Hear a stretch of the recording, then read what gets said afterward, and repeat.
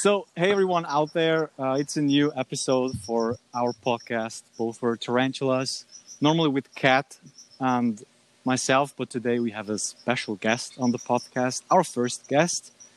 And some of you might know him already. He's running a YouTube channel for a very long time. And maybe just give the words to him for a short introduction. Okay. Hi. Thank you, Martin and Kat, for having me on the podcast. It's a real pleasure. My name is Dion, and some of you may, I guess, recognize me as or know me as Reptiliatus on YouTube and a few other social media platforms. Where to start? Yeah, I guess I've been keeping and breeding tarantulas. It's hard to believe now for the better part of, I would say, almost 12 years. And they're just incredibly fascinating animals. I could easily digress and start talking about how I got into the hobby and all sorts of things, but I used to actually be afraid of spiders. And it was through my desire to overcome that fear that I purchased my first tarantula, which at the time was a small little Grammostola rosea red color form. And then, of course, when I learned how slow those grow, I had to get a second one, and it sort of snowballed into a passion and fascination over a fear. So I'm very glad that worked out for me. But here I am today. So they brought the podcast today, not the podcast, but the podcast idea and the topic on what we're going to talk about. And it's quite a fascinating one. So maybe let's give the word to Kat, because she's also present. Hey, hello. Dion, I think since it is your idea, you should talk about it. But from what I understand, we are going to talk about how you can control your tarantula's growth rate by temperature and feeding, which is a little bit more of a unique feature that you don't see often in pets. So yes, absolutely. So I thought so the three of us were discussing different topics we could bring up and share over the podcast. And one of the things that came to mind was just how unique or interesting or sort of exclusive to invertebrates it is that you can truly control the growth rate of these animals. So we thought I might discuss it. I mean, not necessarily the ethics behind it. Like the animals have been, I guess, how do I say? It's a very interesting topic since it's also going into the field of the whole power feeding stuff, like exactly to grow your tarantula at a very quick rate to your huge tarantula monster. Some of us really wants to keep. So quite an interesting topic, and I think all of us have made some experience with these differences, especially with different climate zones we are in, right? So where are you based, Dion? Yeah, for sure. I agree. So I myself am based in Ontario, Canada.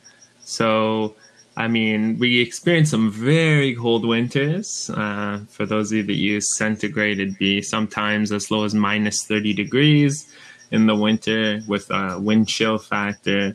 So that can last sometimes at least upwards of 5 months before it starts to warm up again. And then we have a few great months of summer. But I guess the reflection of that in terms of keeping the animals is that, yeah, in the winter, sometimes you add a little bit of supplemental heating to the room for ambient temperature. But I think most Canadian keepers can say unless they're increasing the temperature in their tea room, winter temperatures can drop into the high 60s Fahrenheit, which really isn't the end of the world at all, but it adds a gradient. And then naturally, you can experience some slowing down in the growth rate of your animals. So, yeah, it's a really interesting topic because you don't really see it anywhere else. Sure, with some reptiles, I guess you can feed them more regularly and it speeds up their growth rate a bit. But with arachnids or invertebrates at large even, you really can control the growth rate of these animals. And I suppose Mother Nature has a way of making certain animals mature more quickly. I know that with mantids and some other insects, for example, there are fewer instars to reach maturity for male animals than females, and it sort of prevents inbreeding and other factors. But regardless of that, hobbyists can literally control the rate of growth through temperature. And it seems to have no ill effect to the animal. I mean, this is something that people have been practicing for, well, I mean, I know I've been in the hobby for at least a decade and doing it myself. So I would say at least 20 to 30 years, probably. Yeah, and food has an impact on that too. And there's many different applications or reasons for doing that. So we can discuss it further and share ideas. Awesome. If you've ever had a sling that's already a slow grower and then you kind of feed it maybe like once every 2 weeks or so, it's kind of interesting how long you'll really have a sling, where I know like other sack mates are already in the juvenile stage, but I still have my sling over here because I wasn't feeding it as much. And I kind of wonder if part of the reason is because, like, in nature, we know that tarantulas will mate with their sack mates. And I wonder if that's like part of the reason why, like, they have that ability is to carry on within the same sack more tarantulas. Does that make sense? Wait, do they mate with their sack mates? I was under the impression that it depends on the species, though, doesn't it? Yeah, I think it really depends on the species. But most of the tarantulas will basically mold at around the same mold or stage to maturity. And the males are usually a little bit earlier, but it's hard to, like, say, generalize it. I think there's not much study going on ecologically in wild tarantulas on how they actually breed with each other or with sack mates. But it's quite possible that a lot of them, because they're in a small area, that they will eventually find sack mates for sure. And it also does not have, at least for most species, not any negative impact that we inbreed most of the tarantula species we have, like the Poecilotheria genus, for like a very long time in the hobby without fresh material from the wild, and it still works, unlike with reptiles and mammals. So that's certainly not a problem when they in the wild breed with sack mates, I think. And you also will think about like M. balfouri communals. You know that a lot of people will have like 10 slings and put them together, and then they'll grow together. And I didn't even realize this, but people still do get sacks in that once the males mature, which I found really interesting because, I mean, I guess it's not that interesting, but a little bit surprising that they still will mate after being in such a small confined area for years. Yeah. Because I had heard from, I don't remember, there was a post or forum, someone was saying that the males and females from the same sack mate, when you create a communal, won't necessarily mate. You actually have to introduce a new male to the communal to reproduce with the female. But I don't know if that's not true. That's what I initially thought until I actually learned of people getting sacks in their balfouri communals. Okay. Yeah. Well, that's what I've done for years. Like the balfouri, they're all from the same sack, and I've never introduced any new specimens, and they still reproduce. Oh, that's amazing then. So it's from sack mates, and it's basically also when you have certain species, you know that you're the only one who has basically specimens of, because you maybe just bred them off a wild caught couple, and you just have like 15 spiderlings. They're all sack mates, and you will breed with the sack mates for the next offspring. Yeah, no. I definitely agree that people are, I guess, for lack of a better term, inbreeding the siblings and everything, and there's no adverse effects. But for some reason, I thought I had read in a few places there are a few strange circumstances that, like, maybe the animals were less receptive to mate with each other when they were, let's say, a communal of balfouri that are maturing around the same time, and it's better to add a new male. But that's very neat to know that you've personally experienced otherwise. Yeah. And then I guess my thinking was with the wild tarantulas, I imagine that some of the males would mature more quickly, and that would sort of naturally prevent inbreeding in the wild situation. But obviously in captivity, we have smaller gene pools, and it's definitely not having any negative effects thus far. Thank goodness. Yeah. It's very neat. Just a short question. Do you hear the bells from the church? Yes. I do. It's okay. It's a nice little sound effect. Yeah. Okay. If only it were louder, it would muffle out the crickets with mine. So, do you personally believe in power feeding? Have you done it? What was the effect of it?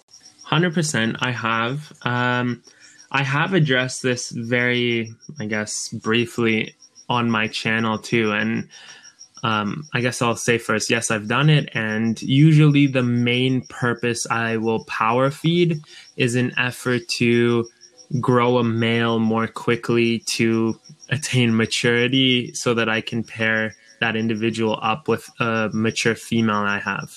So it's kind of just trying to speed that process up so that I can breed that species. That's really the main reason I ever power feed. Or if there's an animal that is a bit more delicate, like I like to get slings out of a fragile, I guess, state. When they're a bit younger, you just want to get them to a more hardy size.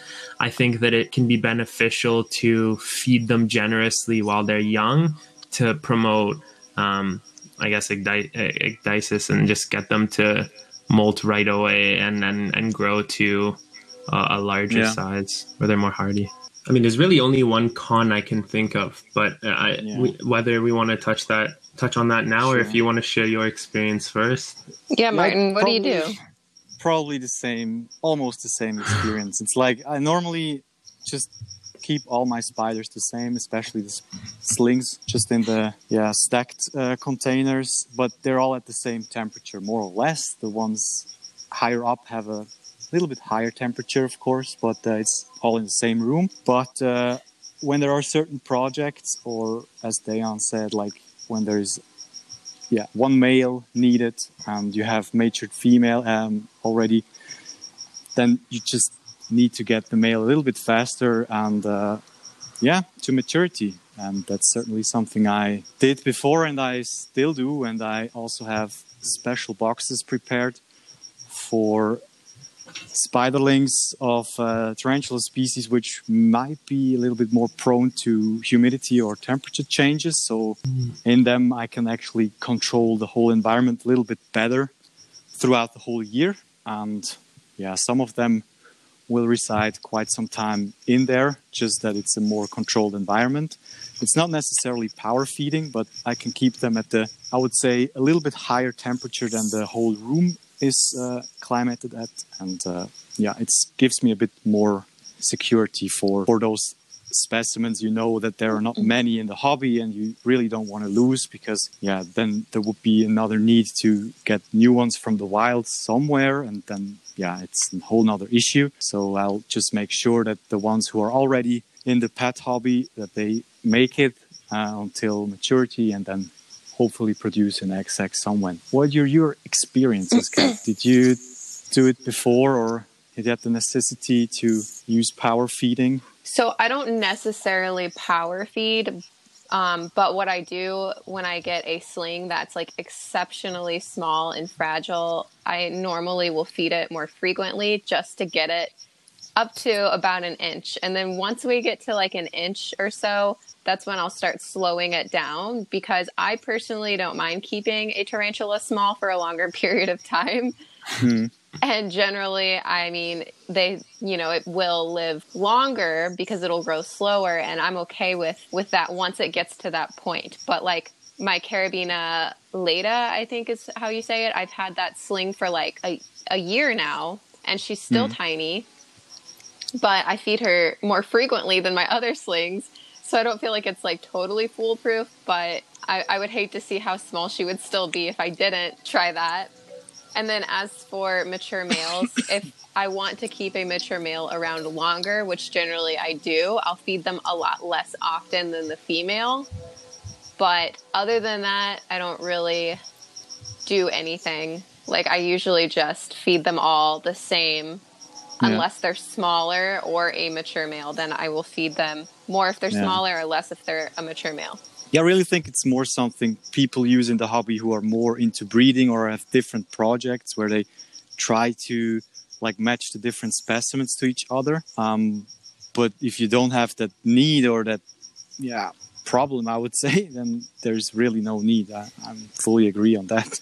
Yeah, some people also just are anxiously excited to get this large spider in their collection too. Like they just can't wait to have that whatever 2 centimeter sling become an 8 inch large spider. And so, I mean, I can understand that to an extent as well, but I sort of personally lean towards what Kat was saying is that I'd much rather enjoy keeping an animal that will live a lot longer by a sort of replicating a more natural, I guess, rate of feeding for the animal. Although it's hard to say because really that's, I think, one of the things that when it comes down to the sort of controversies of power feeding is people think, okay, is it unnatural for the animal to be eating as frequently? But I think you have to also consider, depending where the animal is, it may have found a good spot where prey is accessible. And you see this even in true spiders. If, the animal has made a web next to a lamp, at night all the prey flies to it. That spider is several times larger than the ones that are in the corner of a windowsill, right? So is it really unnatural? No, but you're controlling the rate of growth. And I think the only negative consequence per se would be that the animal most likely will live less long because it reached maturity more quickly through that process. So that's really, you just have to understand that that's the consequence, especially if it's a male. But I mean, your purpose with the male is to reproduce it. So, or for reproducing or breeding. So you just want to get to that point. Yeah, depending on the tarantula species and also their climate, they will have seasons or whole months where there is a huge vast option to get some food, and not just cockroaches but also small amphibians and reptiles, and that's another whole nutrition part, which also I think positively, how would you say that in English, like it will certainly benefit the spider when they not only eat crickets or cockroaches, and there are different proteins which affect their growth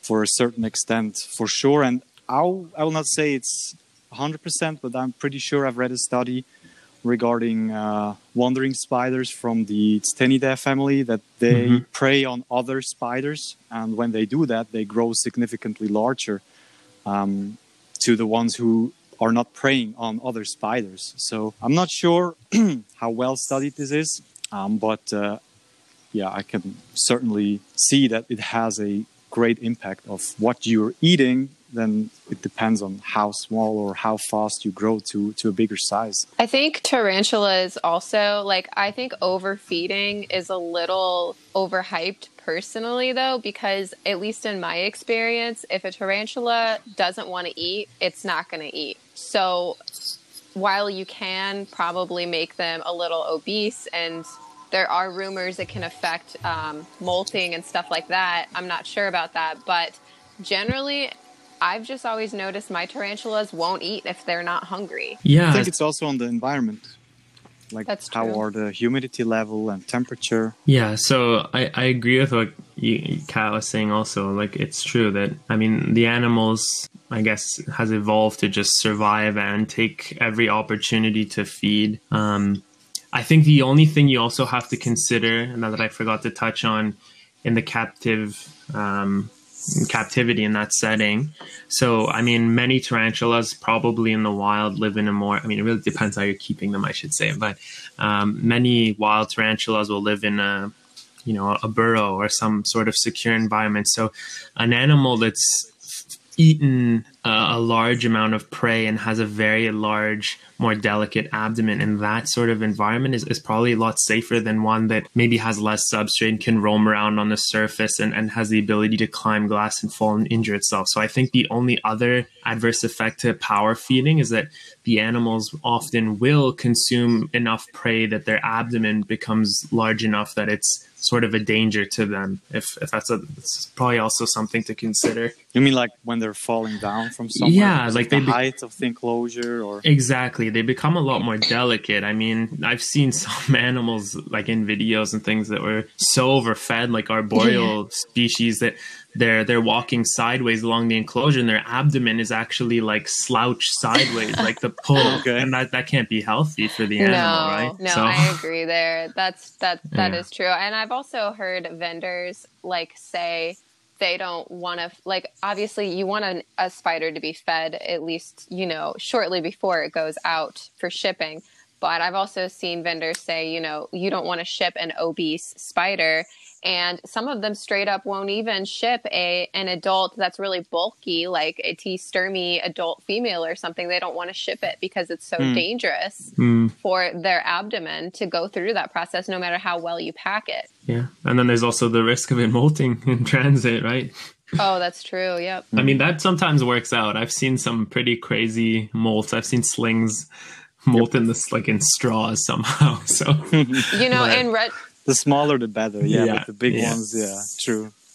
If you also think about it, though, something I have noticed, a lot of people in like groups, I guess on Facebook and stuff, if you post an obese spider, sometimes I feel like it's not your fault because a tarantula will get so large and pre-molt that hasn't even eaten in like months, and it'll just look obese and it'll be huge, and everybody will comment, you know, shaming them for overfeeding. And I don't know if you've ever had like a C. darlingi, like in heavy pre-molt, their abdomen just like gets so long and big, and it looks like they're obese, but really they haven't eaten. yeah. I mean, I have a few Ceratogyres that kind of look like that as well.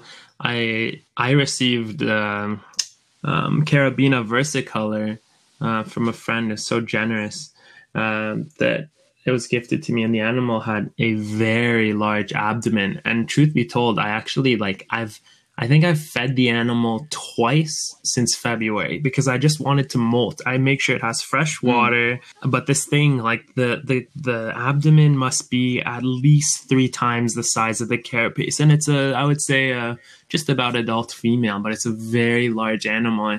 And I mean, it's fine, but my thinking is that just it doesn't need to eat. It really doesn't. Like, there's no reason that animal should be eating.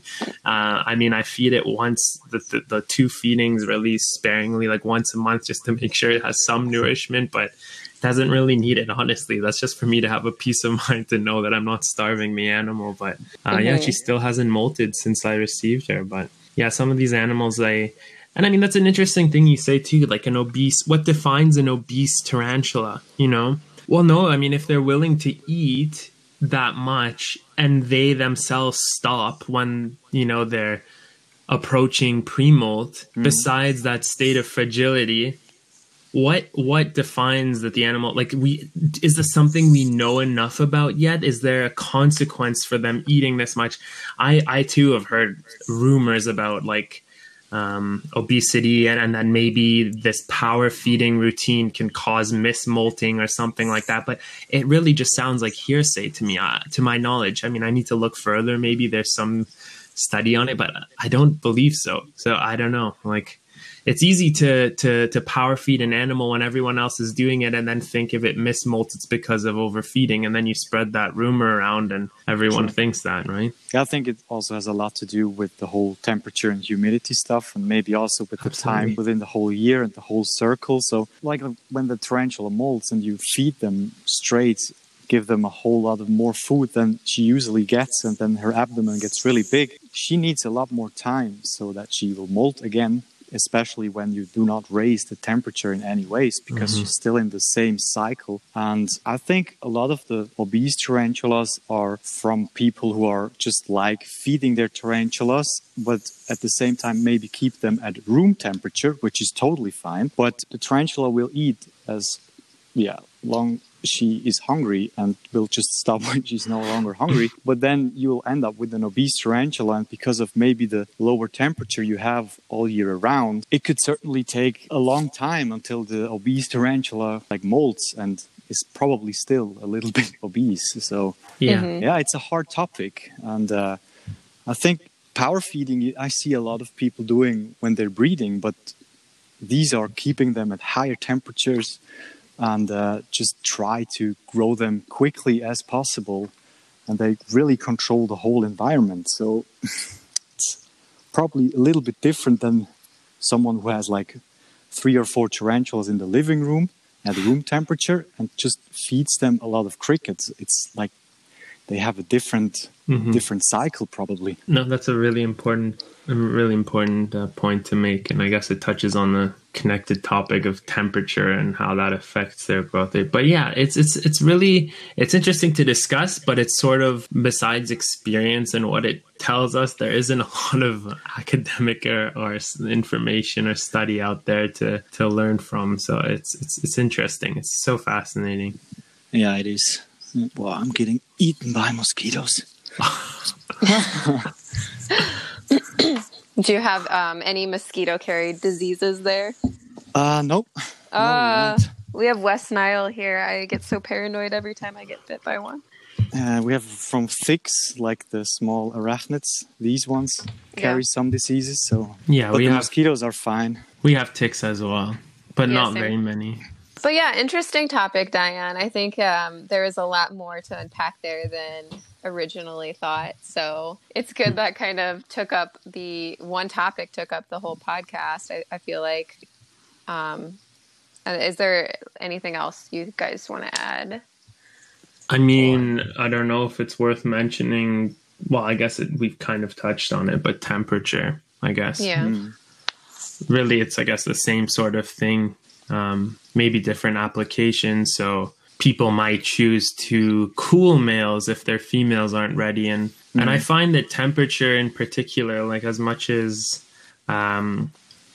power feeding can really affect the growth rate, just as Martin was saying, you can have an animal that stays very large and doesn't molt because that's controlled by the temperature. So it has a lot of power, I suppose, in terms of that process. Like, I personally have been able to really slow down 2 siblings. Like, I wanted to try and grow. I had 2 Chromatopelmaceae neopubescens, and I knew for a fact I had molt sexed them, that one was male and one was female, and I was truly able to slow that male down just by keeping him on a lower shelf and then adding a bit of supplemental heat to the area where the female was. And the female's a few molts ahead of the male. And it's really interesting that you can do that sort of thing as well. Yeah. Generally, the power, maybe it's the wrong word, but on how you keep these invertebrates, it's like really fascinating. One side with the growth rate of like feeding them at different circles, and also, of course, the temperature, but also the enclosure size affects them greatly. Exactly. Really? It's amazing how unintentional or intentional you can define the look of your tarantula in terms of course, size, but also on how fast they get to that size. And that's probably a whole nother podcast topic, but it's fascinating, and it's in the same genre. Yeah, it crossed my mind because I was so worried about the timing, but I really wanted to say that too has a huge effect. Like I've had 2 slings that were siblings, and one of them I just kind of waited to put in a larger enclosure, and it was ridiculous how much bigger the sibling that was put in a larger enclosure was compared to that one, and they're from the same sac. So it really has an effect as well. Bigger the better. That's a whole podcast in and of itself. Yeah. Awesome. But it worked out well. Yeah. The podcast is still, because I'm in the forest, it's not maybe the best, but I hope ambient noises are not that bad. But yeah. Yeah, no, it's a very interesting topic, and I'd definitely like to thank you guys for having me on. It's an interesting opportunity to discuss a really neat topic. Thank you for joining us. I'm so happy you did. My pleasure. Awesome. It was really nice to get to know you. Ha ha ha. Yeah, it was nice on my end, because you guys know each other for years. So just that you all out there heard that again. It was a pleasure to chat with you, Martin. It's nice. Thanks. Hopefully once things clear up, maybe we can all meet each other in person. Switzerland. Yeah. No tarantulas here. Are they but going to let me anyway. in, though? Yeah. Not for a few years. Yeah, probably not. They're neutral, but not right now. I'm kidding. Yeah. I have to admit, and I'm cut this out obviously, but I don't want to have the part where I question siblings mating with each other. Why? No, it's fine. But honestly, like I remember, I always thought they could. Like obviously, I was being specific to those few examples. Just that I don't know where it was. I think it was just on one of the Facebook groups. People were saying that they were reluctant to mate with each other. Like that if you had males from the same sack, like in a communal that were raised together, they wouldn't mate and you should add a separate male. And I thought that was so weird, but people were making it seem factual. No, Yeah. but I mean, we learn things and things change. So, I mean, it Yeah. doesn't mean you were wrong. No, but the irony is that I read this recently. Like I assumed otherwise up until recently, and I was like, oh. It could just be old information, though. I mean, I'm sure there's a lot of people that think that. So, Yeah. I mean, you know, I'm wrong all the time. I'm probably I'm probably wrong more often than I'm right. So, Well, that's how we learn, and I'm the same, clearly. Well, that's good. but yeah, so thank you for joining us. Thank you, Martin, for getting eaten alive by mosquitoes while we recorded this. And yeah, anything else to add, anybody? Happy tarantula keeping. All right. Well, thank you guys for listening. And as always, we're open to any feedback, any questions. I think Martin how would they get questions to us again? You want to remind people? Oh, yeah. So there will be an option to like send us voice messages through the Anchor app, but of course also via direct DM to Kat on Instagram Oh, or no. on my end. So we'll get all the questions in for the podcast, and maybe also some ideas on other guests to invite. I think Diane will not be here the last time, but maybe there are other ideas too, so we can spice Yeah. up the podcast besides our two voices all the time. And thanks again for listening.